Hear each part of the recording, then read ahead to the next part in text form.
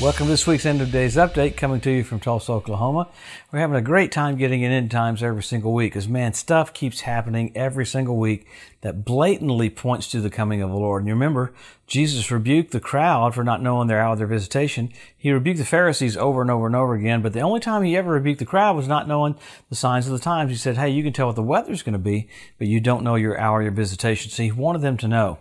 And in the Old Testament, we had the tribe of Issachar that had an understanding of the times to know what the children of Israel ought to do, indicating if you don't know what time it is, you won't know what you're supposed to do. So we get into end time events so that we tell where we are, just like in a football game. If you watched the Super Bowl the other night, when the clock was ticking down, it got more exciting, got more crazy. There has to be a 2-minute warning mentality in the church, has to be a clock ticking down mentality. So this is not about an escape theology. This is about a hustle theology. We have a lot of work to do in a short period of time. And how blessed are we to literally watch it unfold right in front of our eyes, leading up to the coming of the Lord, event after event after event, that the Bible said you'd see. And you got not just the church, you have other groups that are catching on to it too. So let's pick up what's happening around Israel, what's happening in the world that points to the Ezekiel 38 war, because we know, we talk about it every week. The rapture is signless. The second coming has tons of signs.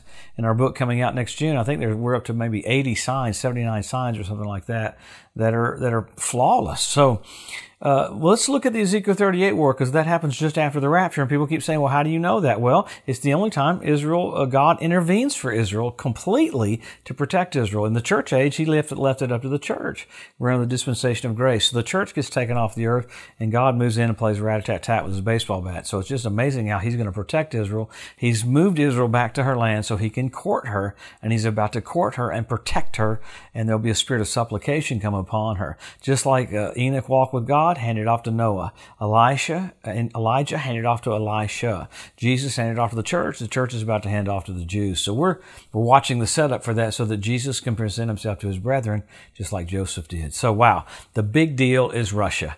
Okay, all that's happening right now at the time we're shooting is it looks like the CIA got some intel that Russia was going to invade the Ukraine Wednesday morning. Well, with that, they say Russia's pulled back some of their troops. Well, the satellite images tonight that we're showing, they didn't pull back their troops. They actually added troops and added long-range missile batteries and rocket launchers. So hundreds of rocket launchers and those long-range missile batteries. So they show the addition of those, picture before, picture after. I'm like, oh my Lord. So it's actually the opposite of what they said he would do. So with that, though, there's this last-minute ditch diplomacy effort. You had Germany's Chancellor Scholz come over and seemingly talk to Putin out of going ahead and doing this intervention from invading the Ukraine. And I hear people say, well, what's this? This is not the Ezekiel 38 war. So Russia doesn't have to invade the Ukraine to have the Ezekiel 38 war happen. It's just probably a preliminary and a new doorway and a highway to get closer to Israel, because that's what the Bible said you'd see. So it's so blatant that even Jewish groups in Israel, the Sanhedrin, are saying literally this is prophecy being fulfilled. When Russian warships went down into the sea of the Ukraine, it said, man, this is it. We're ready for the Ezekiel 38 war. So there are things that are preaching to different groups more than just the church, because it's blatant what it looks like is getting ready to happen. So man, in the midst of that, you have Israel sending another convoy to Vienna for talks about the Iran nuclear program.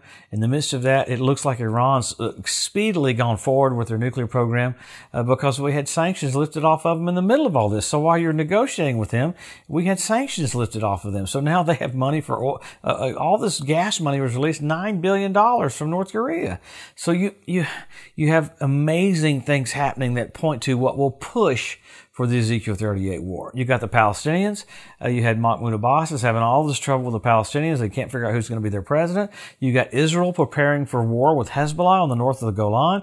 You've been having Israel do drills every single week to get ready for this. You had another earthquake in Israel. Since I've been doing the EDU, I've never seen an earthquake every single week in Israel. It's been happening every single week. With that, you've got another convoy that came down into Syria. Israel took another one of them out, and Russia did nothing about it. So you've got Russia saying they're going to do things about that, and that's not happening. So you have event after event after event of things happening that point to Jesus is just about to come back. I mean, even nature I didn't talk about the huge comet that's on the outside of the solar system. They saw it coming in. It's just massive, 154 meters, I believe it is. Then you have an asteroid this Friday that's going to do a little flyby. That's the size of the Eiffel Tower. It's going to be quite a ways away, but they say it's a near miss. So then you had in Mexico today, a flock of blackbirds fall straight out of the sky. So you've got all these natural things happening along with supernatural things happening, along with even the government saying, get ready for more UFO abductions, because I believe things are getting ready for the rapture of the church. So demons are making preparation for what they're going to do. So you've got a lot of weird lights coming out of South Carolina and North Carolina, along with what our Air Force has shown to be public about that. So, man, a lot of things happening. Another drill with Israeli Defense Forces on with their fighter planes getting ready to invade invade Iran. So all that stuff leads up to point after point after point and sign after sign. Hey, we're about to see Jesus. How exciting is that to have the unveiling of the King to the earth? The earth's been under this curse for these thousands of years, and all of a sudden the curse is going to be lifted off. The church will be raptured. You have a 7-year tribulation period, and then Jesus is going to come back at the second coming as a King of kings and Lord of lords. Every knee will bow. Every tongue will confess that He's Lord, to the glory of God the Father. So all the signs leading up to that, and then you go to the Scripture and look at the actual physical written signs. Israel made a nation. Jerusalem won back. Hebrew language restored. Ethiopian Jews brought back. Fertility of the land of Israel. Revival of the Roman Empire. You got the Capitol building in Strasbourg, France that looks identical to the Tower of Babel. You have the fertility of the land. You have all these things. You have the Temple Mount Institute. All these men ready. Last name's Cohen, means priest. They're ready to have sacrifices. This last year, they had a sacrifice on the edge of the Temple Mount. Didn't get arrested. The chief of police got born again. He knows they're supposed to have sacrifices. The year before, they got put in jail. Why are they pushing for that? Because the church is about to depart. It's going to go back to Old Testament time, and you got the groups in position for that right now. What else do you have in position? Fish in the Dead Sea. Ezekiel prophesied that 2,700 years ago. You have foxes on the Temple Mount. That's Lamentations 5:18. You have predatory birds, 172 different species of predatory birds showing up on the land. Amazing. After the Ezekiel 38 war, God calls on the fowl of the air to clean the land up. 7 years later, at the Battle of Armageddon, He calls on the fowl of the air again. You've got the cleanup crew in Israel right now. So remarkable. You have Russia moving into position, birds moving into position, fish moving into position, the Temple Mount Institute moving into positions, all these different groups that aren't even born again yet. So what's the church doing? If all these other groups can be in place, how much more the church? So with all of that, you go from signs, many more signs. You have men will be lovers themselves. We have selfie sticks. And then you've got signals. You had blood red moons on Passover and Tabernacles. Radical, 4 in a row. It's called a tetrad. NASA calls it a tetrad. When's the last time you saw 4 in a row on Passover and Tabernacles? 1967, when Jerusalem was won back. 1948, when Israel was made a nation. 1492 at the Edict of Expulsion, when the Jews were kicked out of Spain. So you have that stuff is amazing. Signs in the heavens. And then after that, you got the Bethlehem star. I mean, at Jesus' birth, you had Jupiter, Regulus, Venus come together. Constellation was Virgo. This last year, NBC Nightly News said we have a celestial event. Jupiter, Regulus, Venus came together. What was the constellation? Leo. He's the lion of the tribe of Judah. So you have all this stuff on the earth, all this stuff in the heavens, pointing to the return of the King. So there's much more stuff about signs in the heavens that just is blatantly over the top. But how blessed are we to literally watch the Word of God unfold right before our eyes? You know, Paul talked about the baptism 12 times, coming of the Lord 52 times. For every one verse there is about the first coming of the Lord, 8 times more about the second coming. He wanted to make it blatant. In fact, he said, when you see these things, lift up your heads, your redemption is drawing nigh. Why is that a big deal? He wants you happy. Every one of these things are about how much He loves you. He wants you excited, wants you filled with joy, filled with strength. There is no bad news for the church. He wants you to accelerate, not decelerate. When you're engaged, you talk more, not less. So we're about to see the King. How blessed are we that God would put all this information in the Bible so we could see right where we are. And He said, lift up your heads, indicating you could be downtrodden when the coolest things ever are about to happen in your life.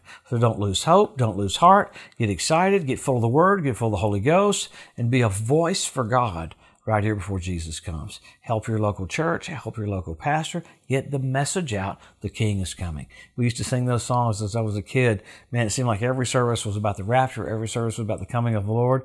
There should be grand excitement. We're about to see eyes as a flame of fire, feet like undefined brass, voice of many waters, King of kings and Lord of lords, bright and morning star, Jesus, the brightness of the glory of God. Wow.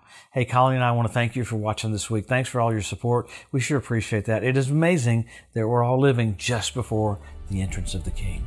Have a blessed, wonderful week. We'll see you next Wednesday.